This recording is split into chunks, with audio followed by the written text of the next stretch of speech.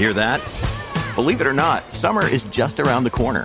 Luckily, Armor All, America's most trusted auto appearance brand, has what your car needs to get that perfect summer shine. Plus, now through May 31st, we'll give you $5 for every $20 you spend on Armor All products. That means car wash pods, protectant, tire shine, you name it. Find out how to get your $5 rebate at armorall.com. Armor All, less work, more clean. Terms apply. Last week, around the time Prime Minister Justin Trudeau flew to Washington, D.C. to meet with the U.S. President Joe Biden, the U.S. House of Representatives passed a sprawling $2 trillion infrastructure bill that would give buyers of electric vehicles a tax credit of up to $12,500, provided the vehicles are made in the U.S. by union workers. I'm Gabe Friedman, and this week on Down to Business, I spoke about the implications of this tax credit with Flavio Volpe, president of the Automotive Parts Manufacturers Association of Canada. It seems clear that it's meant to incentivize automakers to build their EV assembly lines in the U.S., but Volpe said that flies in the face of our recent trade agreement with the U.S. and goes against decades of integration of our auto sectors. He predicted the bill would change before it signed into law, and our discussion touched on a lot of other issues, including the ambitious government policies meant to accelerate electric vehicle adoption, the decline of U.S. manufacturing, and the rise of protectionism. As always, this was edited for clarity and brevity. Flavio Volpe, thank you so much for joining me. Yep, my pleasure. Absolutely.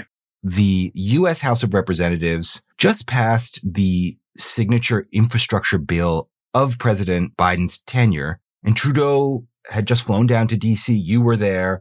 And according to the news reports, Trudeau was really in a huff, or he was at least emphatic, that a tiny thing in this giant $1.75 trillion infrastructure bill, a certain electric vehicle tax credit, will really have a very damaging effect on our auto industry in Canada, because it's going to drive EV production specifically into union-backed factories in the U.S.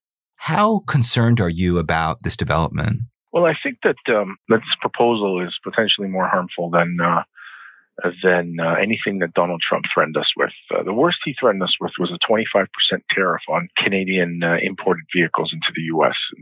This is the equivalent of about a 33% price drop for American cars. So in a relative sense, I mean, it's a different instrument, but it gets to the heart of the same proposition, which is to make American-made vehicles a much cheaper proposition for Americans.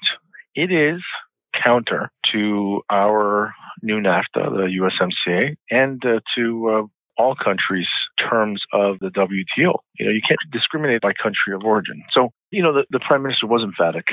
The timing of the issue is just coincidentally at a time when the bill got to Congress. We'd been working with the federal government about 3 months on this, and when it first came up, in defense of the Prime Minister on this one, they were in the middle of a federal election here. So hard for him to take the lead in the middle of an election to go down there, and certainly not part of the caretaker powers of a government. That being said, that's just one step in the congressional process. Passed by the House, it's going to the Senate, and I think your listeners know that the Senate is a 50-50 balance. Tie-breaking vote going to the Vice President. We're expecting a vote that is that tight. The process is a Senate parliamentarian is going to look at the House bill and really give it something that's colloquially called in Washington the bird bath, after Senator Byrd, who set up some rules on.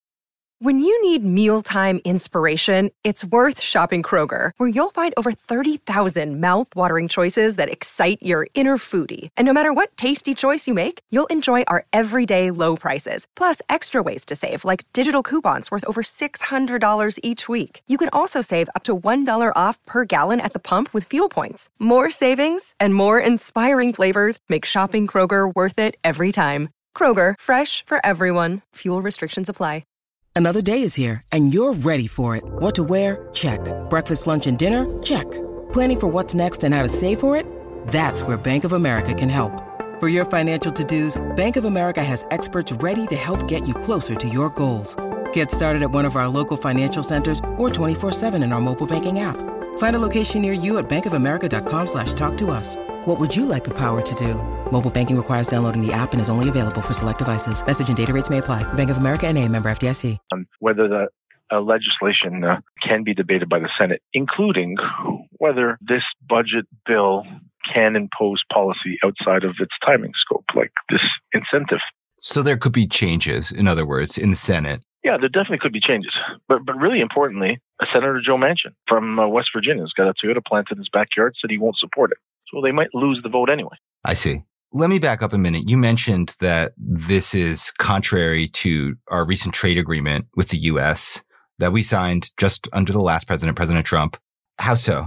So what we agreed is if you want to make cars tariff-free in the region of North America. Yeah, 75% of the parts have to be sourced from within North America. It's also in part of that agreement that none of the three countries could implement any regulatory or legislative vehicle that would discriminate against any of the other two countries' products based on the country of origin.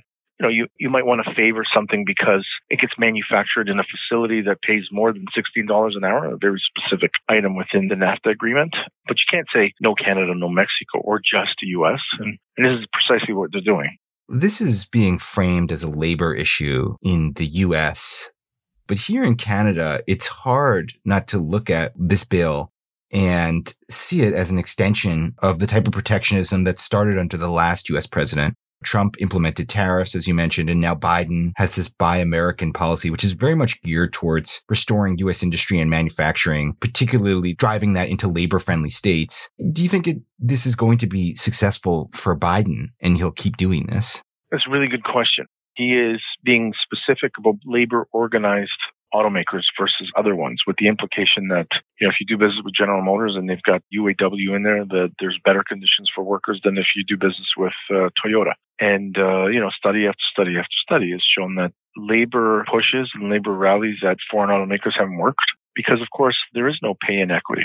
And so one of the things in this currently, for the first 5 years they offer this incentive, 4,500 of it is only actionable if car comes from a unionized auto plant. So I guess the workers in Kentucky who are building Toyotas or the ones in Ohio making Honda don't count in Biden's plan. And that's where the problem is.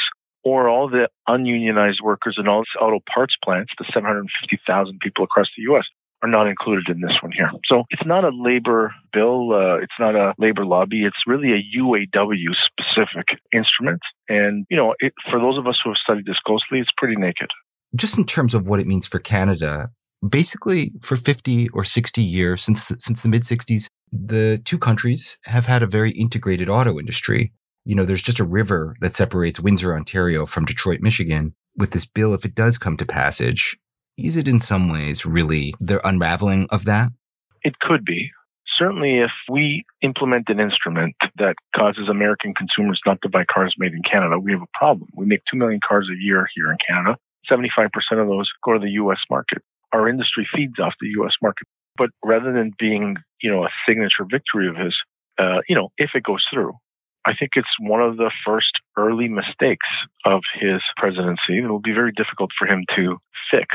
And let's take Canada and Mexico to the equation for a moment. 1 million of the 2 million cars that are made in Canada are by American car companies, and 50% of the parts in those cars come from the U.S., like $9 billion a year of auto parts from Michigan into Ontario. And 60% of those raw materials are like petrochemicals from Texas. By trying to favor UAW assembly plants and ignoring the rest of the value chain and how the North American auto sector is set up, he's going to make the UAW really happy. But they represent about 125,000 employees out of 1 million in the U.S. automotive supply chain and assembly. And, the only thing that guarantees that there's U.S. content in U.S.-made vehicles are the trade agreements that they have. If you make cars in the U.S. for a U.S. consumer, then you can bring content in from anywhere else. There's no regulation. So if you're an auto parts supplier in Kentucky, by the way, now you have new competition from, ironically, Mexico, China, Vietnam, Malaysia. It's actually a mess. I've said publicly he needs better advice. You have said that. I've heard that. Yeah. And one point of view is that this isn't really aimed at the Canadian portion of the auto supply chain, but it is trying to steer automakers away from investing in plants in Mexico, where there is less expensive labor. The thing about that is that any policy that addresses Mexico is likely going to sweep up Canada. What's your take on that? I think it's naive of the administration to consider Mexico and Canada and the U.S. separate files in North American automotive production. The biggest employers in Mexico are American companies, General Motors, Ford, Chrysler, Dodge, part of the Stellantis group. We spent a lot of time talking to the congressional people that put together this proposal, and they said to us, well, why don't you find the carve out for Canada? And I said, well, it's not that easy. There's 65 Canadian companies with 120 plants in Mexico, employing 45,000 people there. Because of, what you said, we've been doing this for 60 years at least together. I think the number, actually, we can go back 110 years. We've invested all over the continent. Even Donald Trump, with all his threats, and we think we're just using those threats to get better trade concessions. Ultimately, the most protectionist, brainless administration, at least in my history, backed off and understood that those American investments all over the continent are mirrored by Canadian investments. And to draw a distinction and to cut out Mexico only hurts the Americans. Yeah.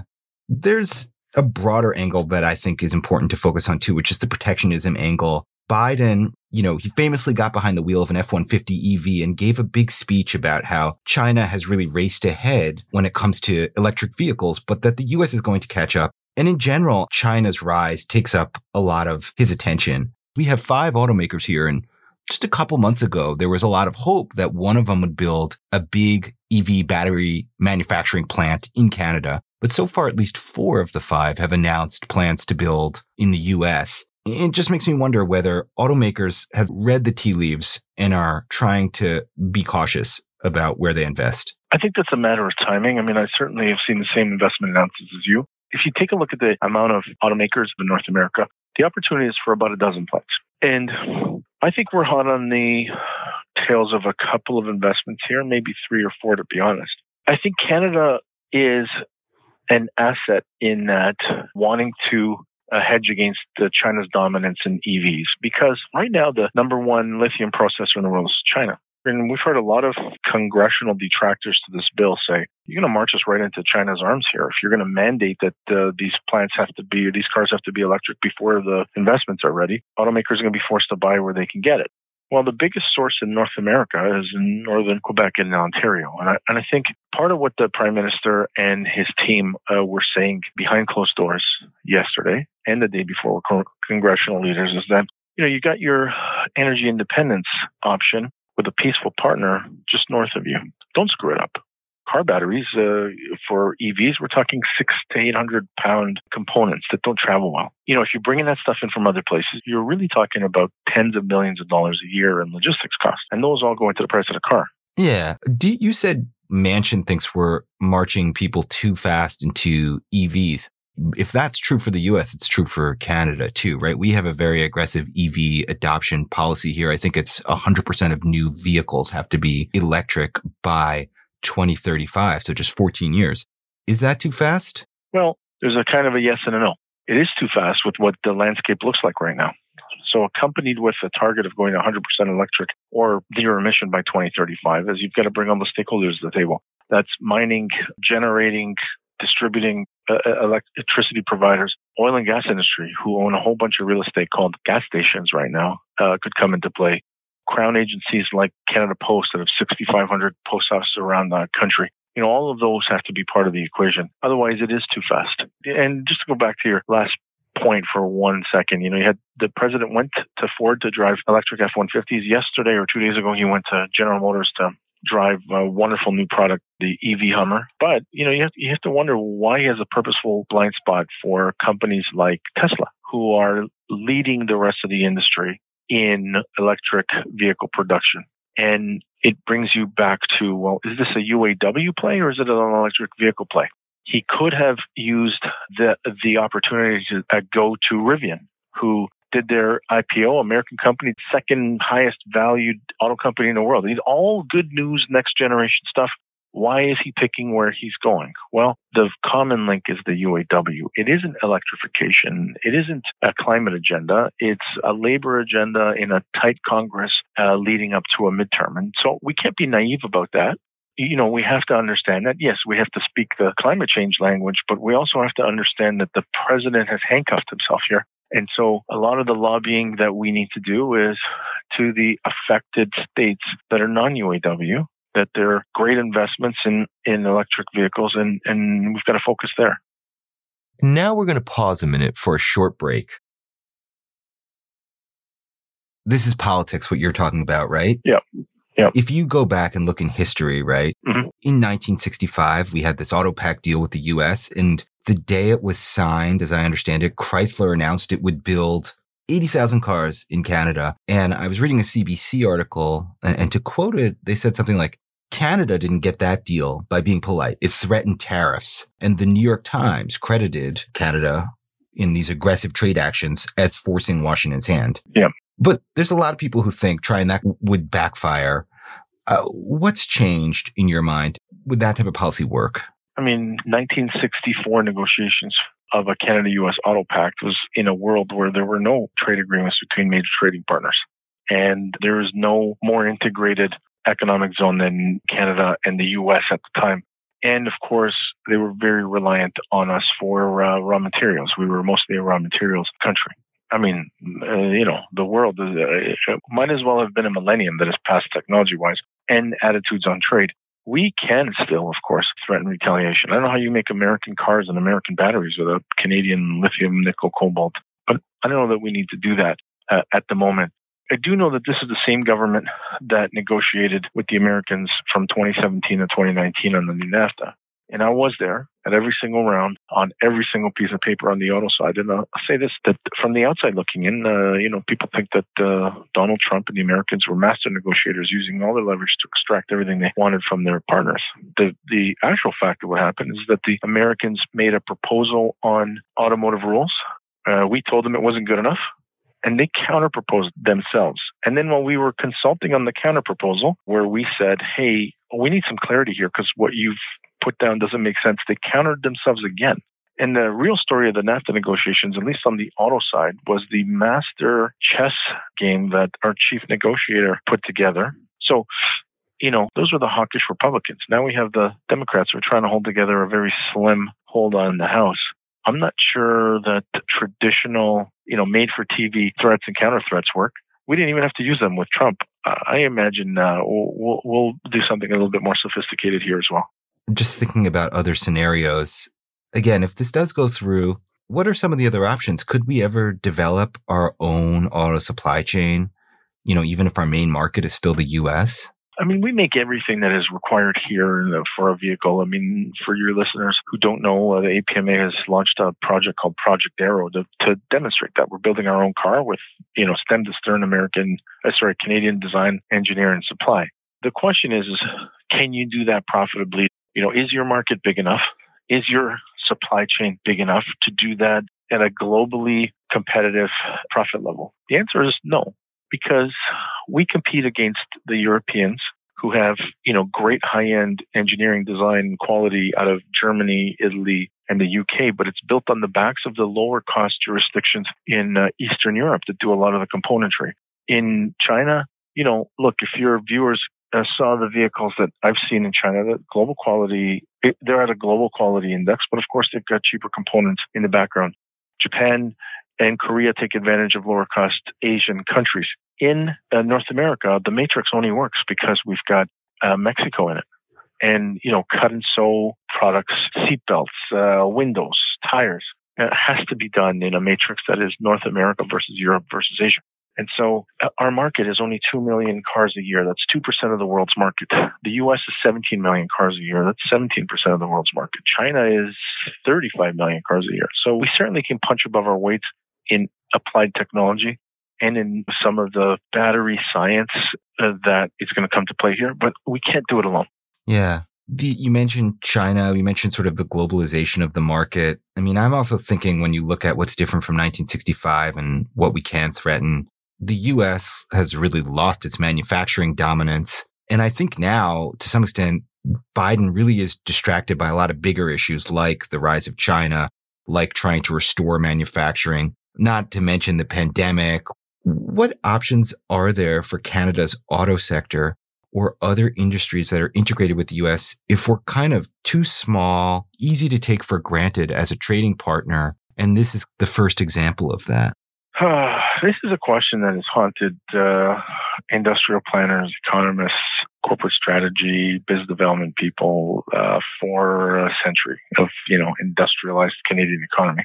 The fact of the matter is that in the automotive sector, cars are big and they're complex and they don't travel well, and they don't travel profitably. And all the other markets that we have been saying for years, let's access Japan and let's access Korea and let's access Europe. They're all very protected markets.